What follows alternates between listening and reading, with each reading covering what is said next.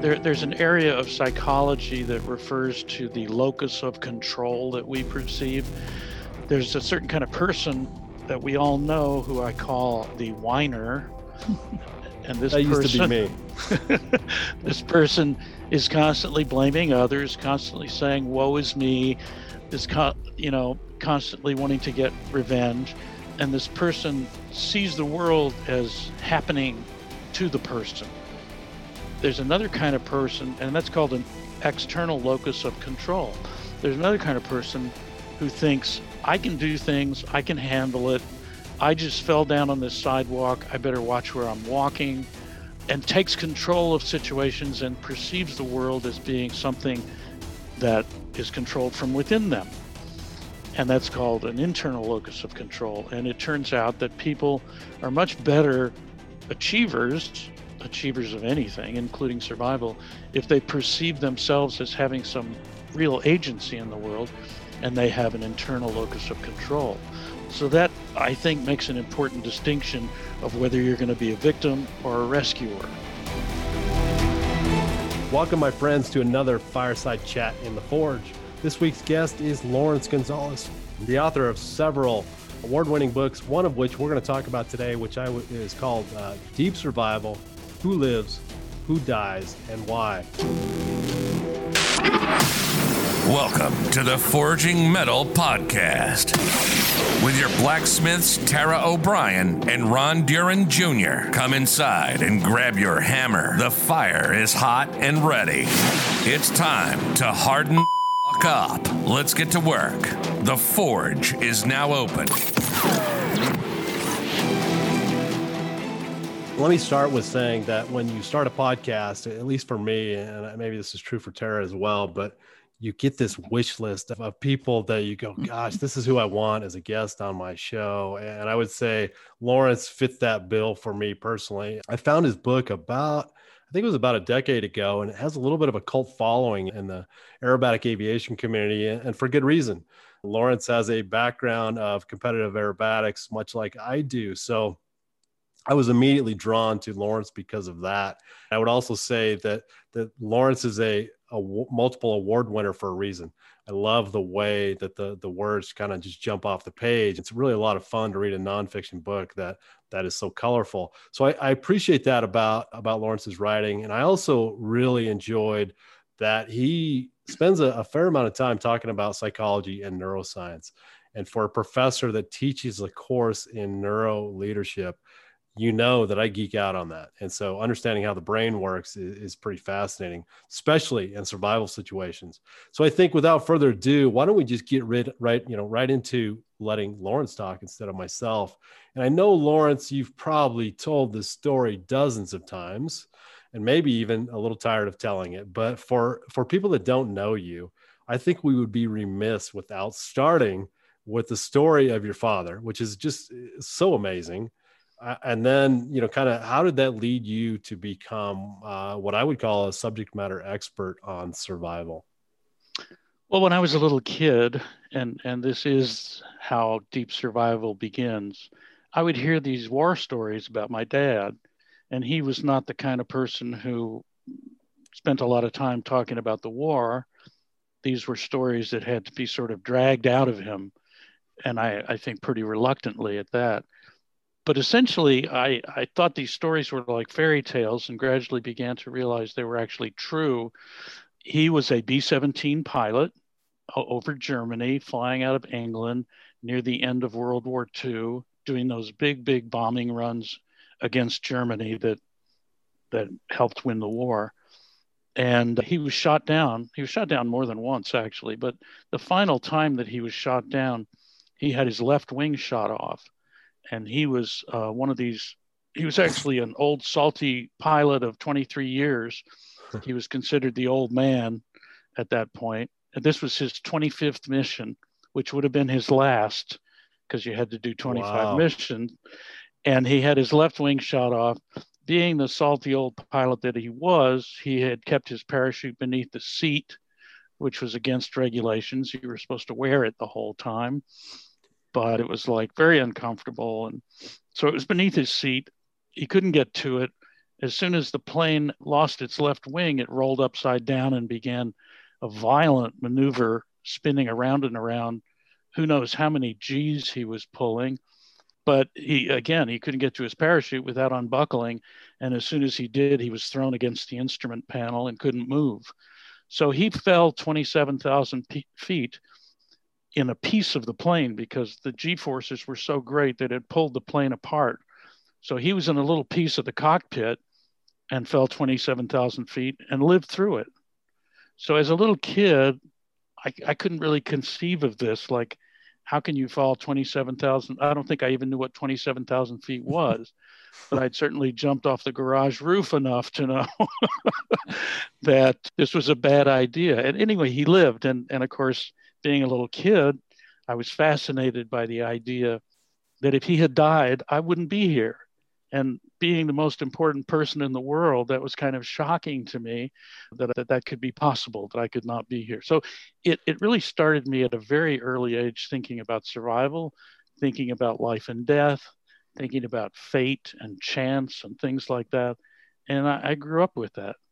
And how did that, you said you started kind of focusing your thoughts around survival as a youngster, but how did that kind of culminate as you became a man and started writing, because you've written quite a few books that center around this topic. How did that kind of evolve to where it is today for you? Well, so being the son of the hero is kind of a burden. You come up, everybody worships this guy. He came back so when he went down, he was reported presumed dead because there were no parachutes came out of this plane. And all the other guys in the other planes were watching him get shot, get his wings shot off and fall to the ground. And they just assumed no parachutes, no survivors. So my mother, who was his fiancée at the time, and my father's parents, who were waiting for him, got this telegram saying basically he's dead. And he wasn't. He was in a Nazi prison camp.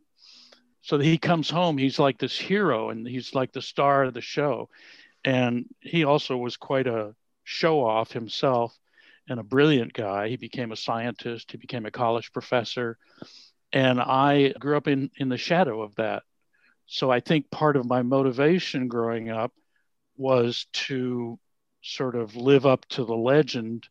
So I did a lot of things like flying aerobatics, and I did a lot of adventure journalism out in the wilderness, and I did a lot of perhaps more risky things than I should have, I think in an interest of pursuing this legend. And in fact, one of my books, which is a collection of stories that grew out of these adventures, is called The Hero's Apprentice. And it was me, going out there trying to prove something. And it was the kind of journalism I did that began me thinking in a new way about survival. I was working for National Geographic, and I would go to dangerous places, and I'd come back and I'd write these stories that glamorize these places, like Glacier National Park, for example, a wonderful, beautiful place that I love. And I was out there doing a story for National Geographic, and I got lost. And I would have gotten killed except for just an accident of, I got lost at the beginning of an ice storm, and I just happened by chance to stumble onto a lake where a boat had just pulled up, and they carried me away from there and saved my life. And that story is in a collection of my essays that's called House of Pain. And there's a new collection of my essays called The Chemistry of Fire.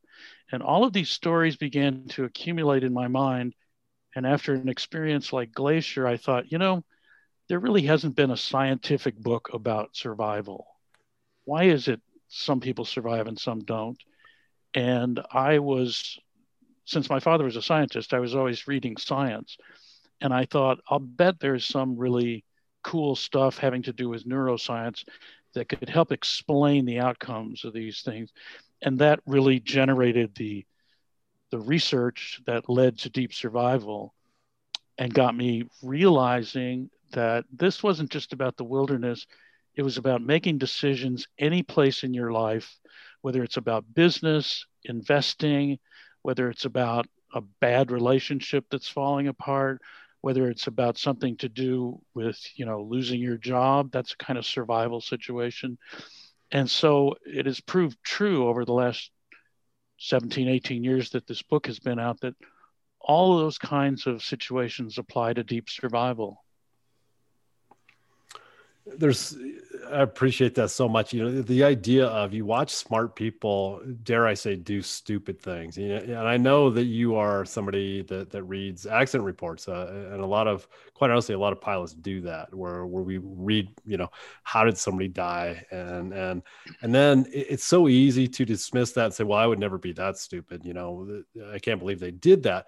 A lot of what comes out in your book is yeah, smart people do things that you just scratch your head and go, what in the world were they thinking? So I think it's quite fascinating to see how our brain just kind of goes haywire in certain situations. And I don't know, I have to say, as I read your book, I felt like sometimes I came away with more questions than I did answers of how would I do in this situation. But one of the things, and there's so many fascinating things in this book, but one of the things that comes to mind with me that didn't seem right is that you say survivors in general experience humor and awe a lot. And I'm like, all right, we have, a lot of these people have grisly injuries. They're facing their own death, and they would, crack a joke and laugh, or they would see a beautiful sunset and remark on how beautiful it was. And they were grateful for that. And I'm like, how does that happen? It seems so at odds for a survival situation. It kind of reminds me of what I think you might be familiar with is the laconic sense of humor of like the Spartan warriors. They would be marching into battle, and they would, if you don't know what laconic sense of humor is, I would kind of describe it as a dry sense of humor. So they would crack a joke, as they're marching into battle or when they're in a battle. And what is it about this humor and awe that, what does it do to our brain, and why is that something that we see with survivors? So there's a part of the brain called the amygdala, which is kind of like the alarm central system. If something is threatening, the amygdala sets off a chain of reactions in the brain that prepares you for fight or flight type of responses. And we're all familiar with what it feels like to have the amygdala activated. My wife and I joke about it all the time because we're alone at home, right? And we have a 4-bedroom house. It's roomy, and we both know that we're here. And yet you come around a corner and there's your wife's right in front of you, and you didn't expect her to be there. And all of a sudden you startle and you go, oh my God, you scared me. And you put your hands on your chest and you breathe hard, and you can feel the rush of that startle response. And yet it defies all logic. So any amount of knowledge that you have of the ordinary kind that we think of, like, yes, I know I'm sitting in a chair right now, that knowledge goes out the window and this automatic system takes over, and it's started by the amygdala. And so we talked about how, you respond to seeing a bear this way. If you're hiking in the woods, you see a bear, it's like, oh my God. And so if she hears me coming around the corner, she'll say, bear, bear, to keep us from startling each other. Nice. A good system. I like that. But this amygdala can be shut down. If you notice, when you get startled like that, the first thing you do after that is you laugh. So the laughter dampens the effects of the amygdala. And so it's a protective mechanism. And all mammals use it. We don't think of most mammals as laughing, but they actually do. And so once you are in a really dangerous situation, by joking and laughing, you can blunt the overall effect of what would amount to panic and allow yourself to continue functioning. So that's the neuroscience basis of this. And the same is true, if you see an opportunity for investment, let's say you see that Apple is going to split 5 ways per share, and you think, boy, that's going to really boost the company. I think I'm going to buy Apple and invest in it to protect my family with some backup investment. You kind of get like this, I don't know, before jumping off the cliff kind of feeling. Like, what if I lose all this money? And that's a good time to be examining how you react to dangerous situations, because it's another kind of threat. The same is true if you have a health problem. you get diagnosed with cancer or something, you're on the edge of the cliff. You have to start making good decisions to save yourself. And it's a good idea to have a sense of humor when you go into that. Lawrence, how do you think people can actually use the advice that or the knowledge that you're sharing right now on how important laughter is in these really trying situations? How do you have advice for people on, I mean, with everything going on in the nation and the world right now, I think a lot of people probably feel like they are living through some life and death situations, or they are almost living through trauma. Yeah. How do you think that what you're talking about with humor and awe could be used daily for people to kind of help make their situations a little bit better? Well, so in my book, Deep Survival, in the end of the book is an appendix that contains 12 traits of survivors. And all of these things are in there and explained in there. But the first of these is perceive and believe. And what that means is don't engage in denial. So if you've broken your leg and you're at 20,000 feet on a mountain in Peru, don't say, well, maybe it just sprained. If you broke your leg, and you better start thinking about what you're going to do next. And the same is true in situations like the pandemic, for example. The first thing that everybody did at the beginning of the pandemic was they denied that it was really happening. And that was part of the problem. So you've got to get rid of denial right away. Whatever is happening is happening. The second thing is to stay calm. And again, this is addressing the neuroscience behind all this, which is that the emotion and reason work like a seesaw. If emotion is really high, an emotion like fear, for example, you're not going to be able to think straight. If you can bring reason up at a higher level, then you're going to start to dampen down that emotion and be able to think through what you're going through. And then in the appendix of Deep Survival, where it goes through these 12 things, I can't remember the exact order, but along the way, one of them is see the beauty. Wherever you are.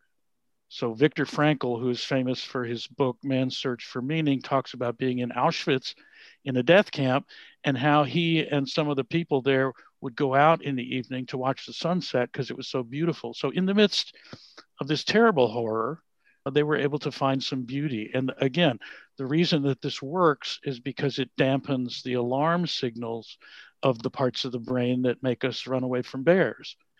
And so it's very useful to develop in your regular life, before you need it, these habits of being honest with yourself about what's going wrong, staying calm in the face of it, taking in the beauty that's around you, learning to have humor. Don't take yourself too seriously. You're not the center of the world, although we would like to be. And all of this strengthens your resilience in the face of these shocks. And they are traumatic. Things like the pandemic is going to prove to be a post-traumatic kind of situation for people. And that's why I wrote the sequel to Deep Survival, which is Surviving Survival. It's about what happens when the episode is over. And I think we're going to face that a lot with the pandemic because people are now being traumatized by it. And they're saying, when can we get back to normal? The truth of the matter is that an event as big as the pandemic, there is no normal. Normal is over. What there's going to be is a future, and it can be a future that's happy, productive, livable, and so forth and so on. But it's not going to be the same as the past. It just can't be. And the people who are experiencing it now, all of us, are going to be different people and have to remake our lives to reflect the new reality. I have to ask you, how do you feel about that personally, Lawrence, in the sense of you've been on this earth for quite a few decades and now all of a sudden you have to live this entirely new existence with this new normal? Like, how does that feel for you? What if you're willing to share, how do you, your wife even combat that? So my wife, Debbie, and I both have gotten used to working at home because she is a massage therapist and I'm a writer. So I go to my room and she goes to her room, and it's, I think, harder for her because she has clients and I work alone. So she doesn't have that social element that she's used to. Or as she puts it, I want to talk to somebody else other than you.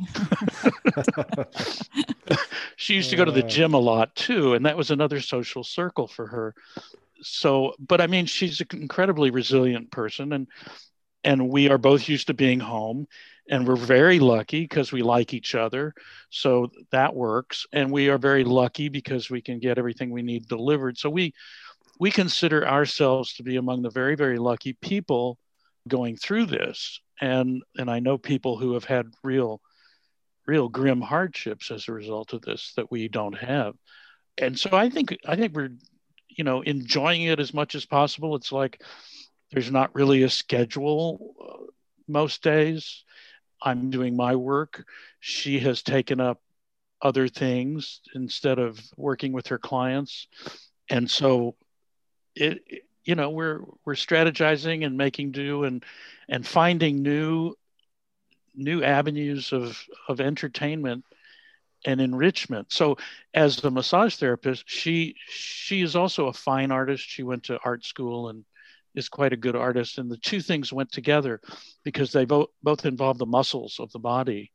If you become an artist, you have to learn anatomy to draw people. And if you become a massage therapist, you have to learn anatomy to do the therapy.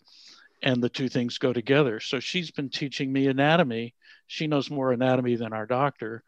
And so I've been learning human anatomy, which is a fascinating thing.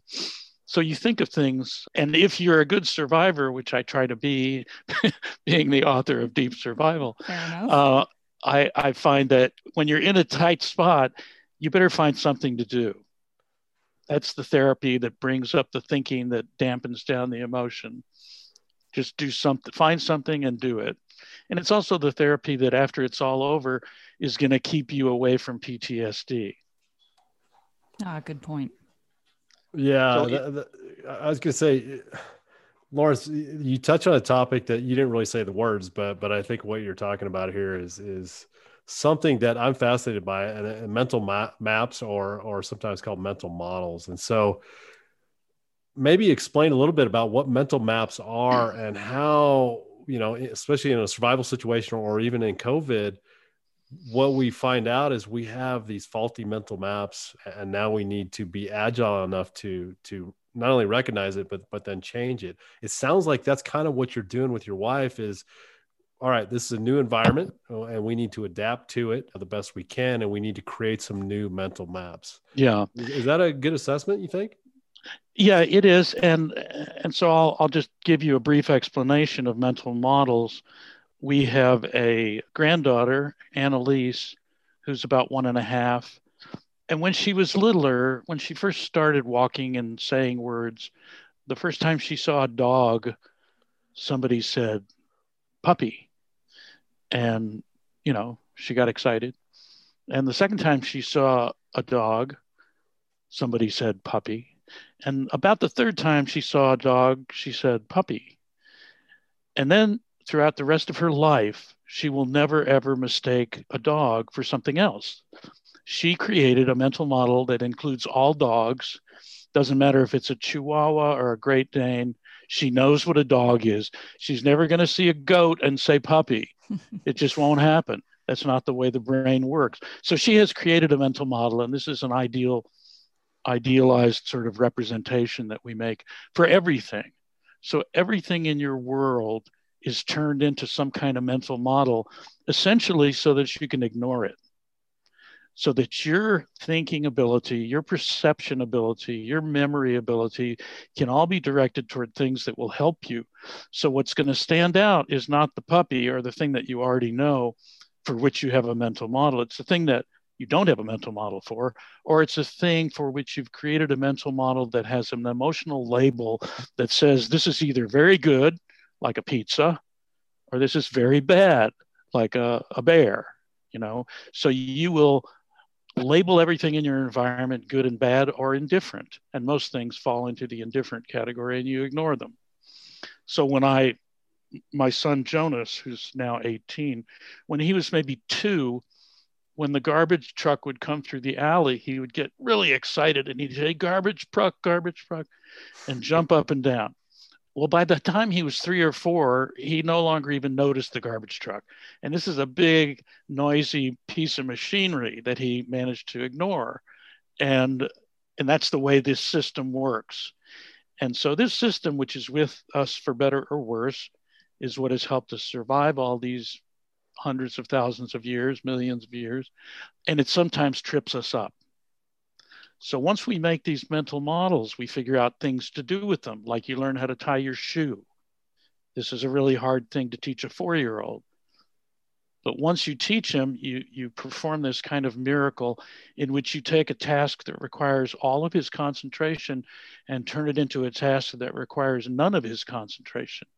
So he can do it completely without thinking. And we will turn any activity that we do more than a few times into an automatic activity that we don't need to think about. This can be very dangerous. Most people have an automatic, I call them behavioral scripts. There's sometimes, some of the scientists call them fixed action patterns, but they're essentially like tying your shoe. It's an automatic thing. Most of us have a behavioral script for driving a car. You can drive the car, talk on the phone, drink your latte, correct the kids in the back seat, all the while not realizing you've gone 15 blocks without thinking about your driving. How did you do that? And is that a good idea? So these are the kinds of neuroscience ideas I like to think about as I go through life, thinking, am I really paying attention to the correct thing here? And what, let's go back to the faulty mental model though. I mean, you talk about, I think, some stories where people essentially get lost, and they have for lack of a better term, they have a faulty mental model. They think they know, but they end up going around in circles till they die because they cannot get out of this mode of, they don't even realize that they have a faulty mental map. And this happens a lot in relationships where people get into a relationship. I've known a number of people this has happened to. You get into a relationship that's abusive and it becomes the norm. I mean, this is the way I live my life. Get up in the morning, you have breakfast, your husband beats you and goes to work. This is like a faulty mental model of a path to happiness, let's say. But this happens in all kinds of walks of life. In business, it happens all the time. Xerox, for example, built a copier. It built the first successful copier, and it was like the best-selling product in technological history. And they made so much money, they didn't know what to do with it. And they thought, we're Xerox, we can do anything we want. So they decided to build a personal computer because they had all the necessary stuff to do that. And they put together a personal computer and didn't know what to do with it because they were a copier company. And in fact, they invented the mouse, they invented the graphical user interface, they invented Ethernet, they invented all the stuff that we started the computer revolution with and never profited from it because they just didn't know how. They had this faulty mental model of what they should be doing. And as one of their executives put it, he said, if we made a paperclip, it would cost $3,000. And so, that's an example of a faulty mental model in a different setting, but it happens all the time. And all of this kind of, it ties back to what we're talking about with survival and different character traits learned or character traits that you already possess that help you survive situations better than others. One of these character traits that you talk a lot about in Deep Survival is about being a rule breaker. And Ronner, do you consider yourself a rule breaker? Or the opposite? Absolutely. I proudly call myself a rule breaker. I think me too. Lawrence, do you actually consider yourself a rule breaker? Yeah. We make a terrible trio. Part of the impulse to be that way is not just to defy a rule, but to force yourself to think for yourself. Right. And so I tried to raise I have two grown daughters. I tried to raise my daughters to be that way. And I know that my daughter Amelia was a lifeguard in high school, and she went to study abroad with a bunch of kids, and they were in Greece on a kind of vacation. And there was this really, really bad surf and undertow. And they were all kids in Greece, they're going to go swimming. They got their swimming suits on and they all rushed for the surf. And Amelia got out there in front of them and was like, no, no, no, stop what you're doing. Let's think about this again. And she, it would have been so easy to go along with the crowd. And they were all like, bummer, bummer, bummer. And she stood her ground and kept these kids from going in where they could have been hurt. And so it's that kind of thinking, it's not so much the rule as just to take your own point of view and take your own stand. And often it's against the rules. Yeah, yeah. And I think that's a good point. Let's be clear about this. It's not always a good idea to break the rules. Sometimes actually breaking the rules will get you in trouble and maybe even kill you. Well, it's like Rodney Dangerfield said, the doctor gave me 6 months to live. I couldn't pay my bill. He gave me another 6 months. If there's a certain kind of patient who, if you say, I expect you to live 6 months, the person will die after 6 months. And there's another kind of patient who you say you've got 6 months and they'll say, you're crazy. I'm not going to die in 6 months. Or the person, that you get hurt and the doctor says you'll never walk again. We've all heard this kind of story. And you say, well, yes, I am. I'm going to get up and I'm going to walk again. And so it's kind of a rebellious kind of attitude. And we had a guest recently, that Brad Anderson, who's he was diagnosed with type 1 diabetes at 37 years old. And his motto is say I won't and I will. And that's that kind of that stubborn mentality of right. What you might see in a survivor. Let me ask you this, Lawrence. You touch on this really briefly in the book of this idea that we have become, and I know I'm going to generalize here, so just bear with me, but we have become a society that is quick to blame. We're going to sue somebody if we trip over a crack in the sidewalk. And in my mind, and I know not everybody fits this, but in my mind, we've become a society that likes to play the victim. And I think about, if you're going to be a survivor, you can't, number one, you can't play the part of the victim. And number two, the best survivors are the ones that are not waiting for somebody to rescue them. They get involved in their own rescue. What are your thoughts on all of that? Are we a society have we become soft? Have we become a society that gravitates towards just blaming everybody else? I think that's certainly an important influence in our culture. I wouldn't want to tar everybody with the same. Yeah, sure. But there's an area of psychology that refers to the locus of control that we perceive. There's a certain kind of person that we all know who I call the whiner. And this used to be me. This person is constantly blaming others, constantly saying, woe is me, constantly wanting to get revenge. And this person sees the world as happening to the person. There's another kind of person, and that's called an external locus of control. There's another kind of person who thinks, I can do things, I can handle it.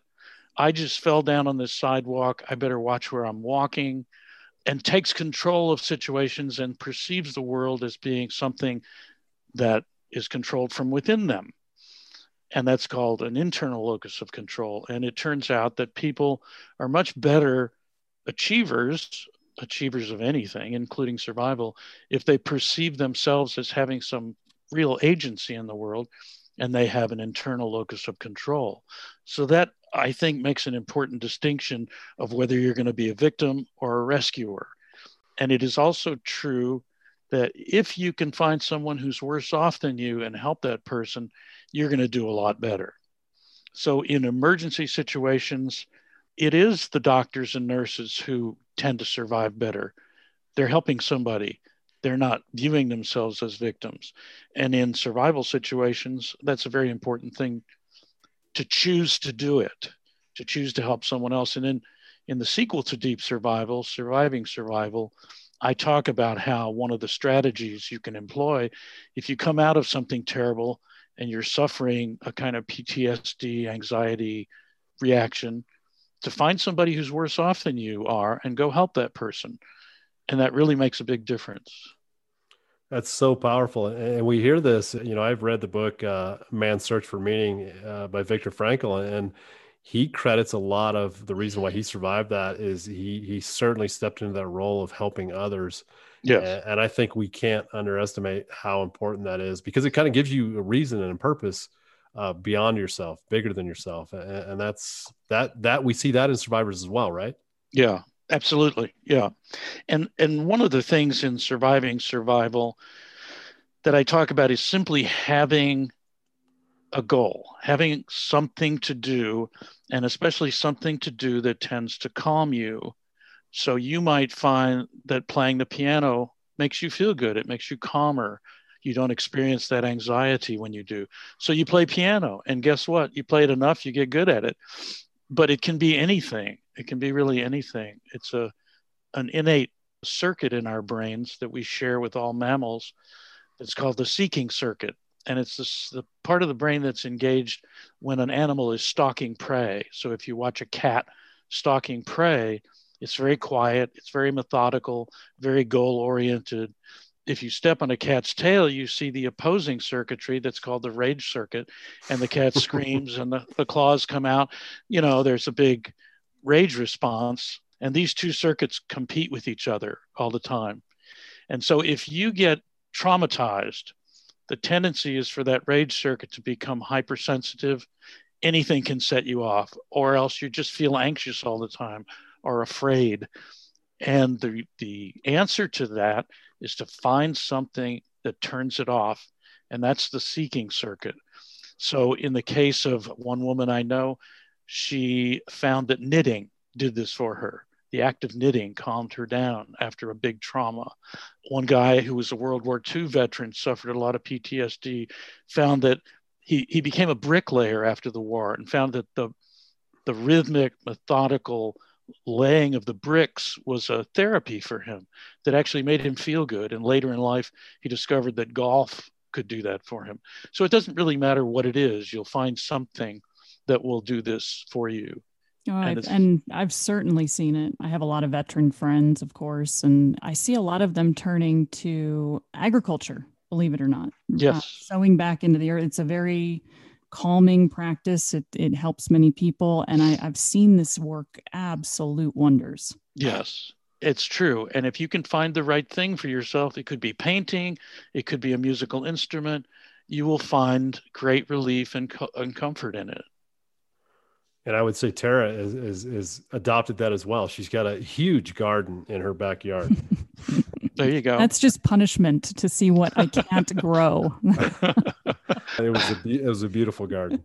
This is also fascinating, and I could talk about survival forever.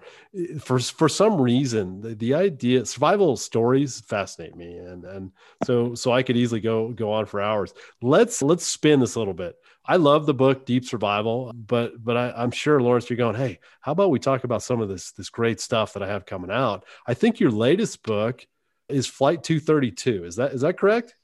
My latest book is a collection of essays called The Chemistry of Fire. It just came out. It just came out in November, and it is, as I say, a collection of essays. So they're different stories of different things that form the basis for what Deep Survival became ultimately.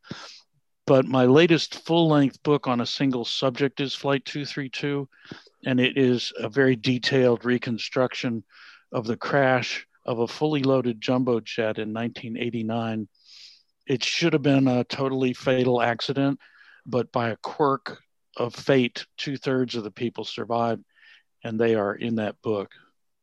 And if I'm going back in memory, but isn't it the Al Haynes, I believe, was the pilot, and it was a DC-10 for anybody that's familiar with aviation on the call or on the podcast. And it was amazing, if I remember right, that they ran a computer simulation on this, and I think everybody that went through the computer simulation failed it. And so what Captain Haynes did was nothing short of miraculous, but it was even beyond that, right? And so as he puts this airplane down on mostly on the runway, a lot of people survived. And so a lot of stories come out of that, I would imagine, of who survived that crash landing and who didn't. Is that kind of, am I getting that right of kind of where the book is going?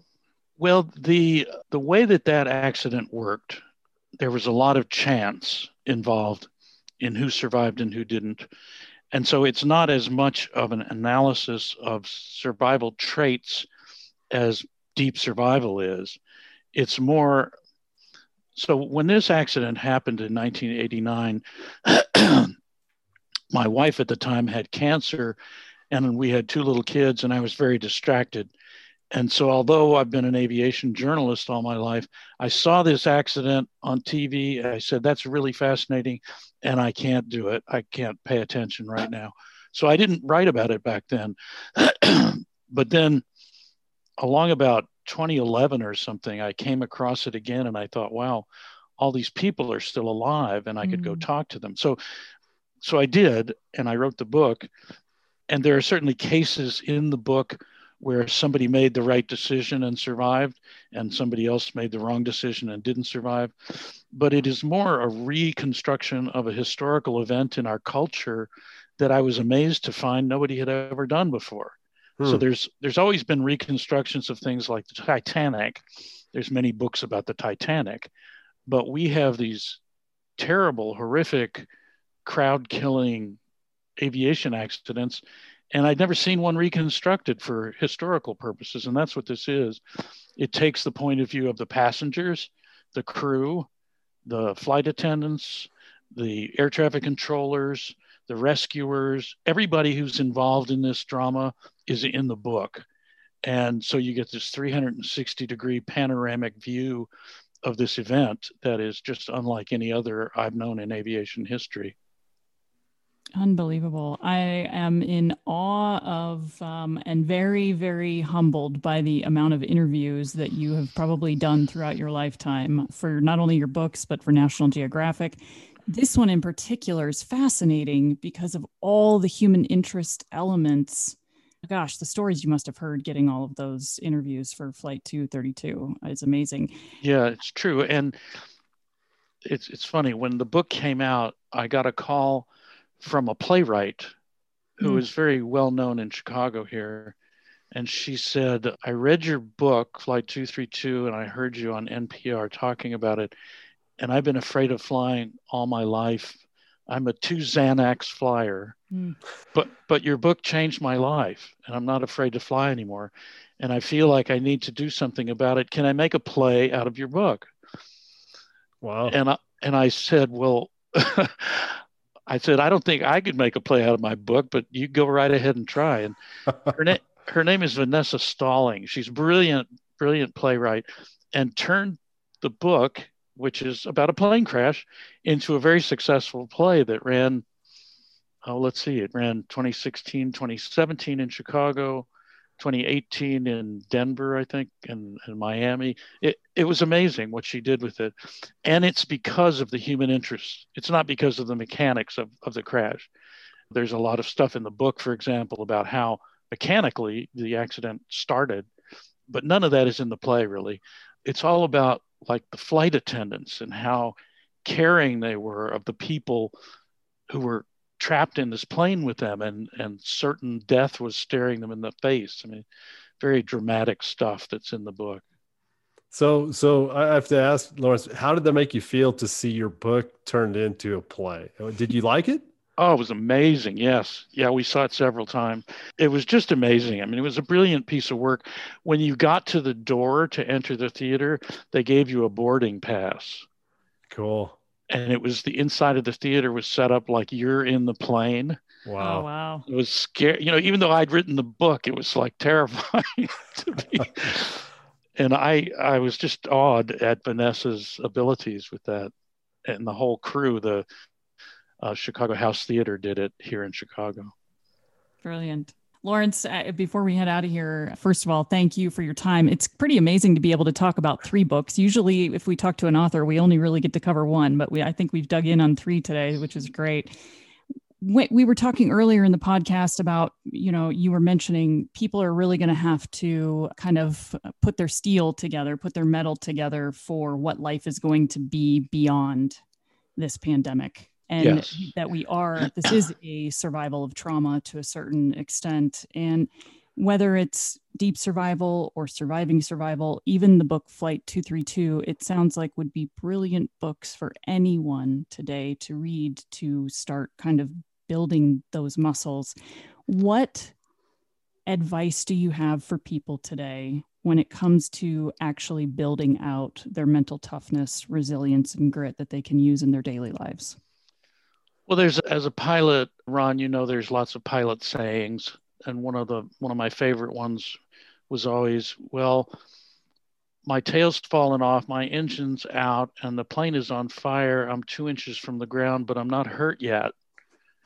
And by that, and one of the stories in Deep Survival is actually about a guy who broke his leg on a mountain in Peru at 20,000 feet and realized that he was going to die, and decided that despite the realization that he was going to die, he was going to do everything he could to continue down the mountain, and get as low on the mountain as he possibly could before dying. And he saved himself as a result of that attitude. And so in a situation like this, the best thing for us to do, and again, I would point people to the appendix of Deep Survival where the 12 traits of survivors are. The best thing we can do is to do the next right thing and put our one foot in front of the other. And I always talk about Deep Survival as a book that will help you clean your garage. So if you've lived in a house for 30 years and you open your garage door and it's packed floor to ceiling with junk, and you think, my God, I can never clean that out. You close the door again, that's not going to get your garage clean. But if you just go in there and take that one old lawnmower out and put it in the alley, you've made a start. And little by little, one item at a time, you just approach the problem, you break it down into little tasks. And each time you do one of those little tasks, you pat yourself on the back and say, that was a good job. I'm glad you did that. And you move to the next one, and you'll just be amazed how it gets done. And don't forget to breathe. Thanks for joining us this week. If you enjoyed the podcast, please tell all your friends. If you didn't, let's just forget this happened and we'll try again next week. Until then, join the revolution to forge metal and connect with us on social media.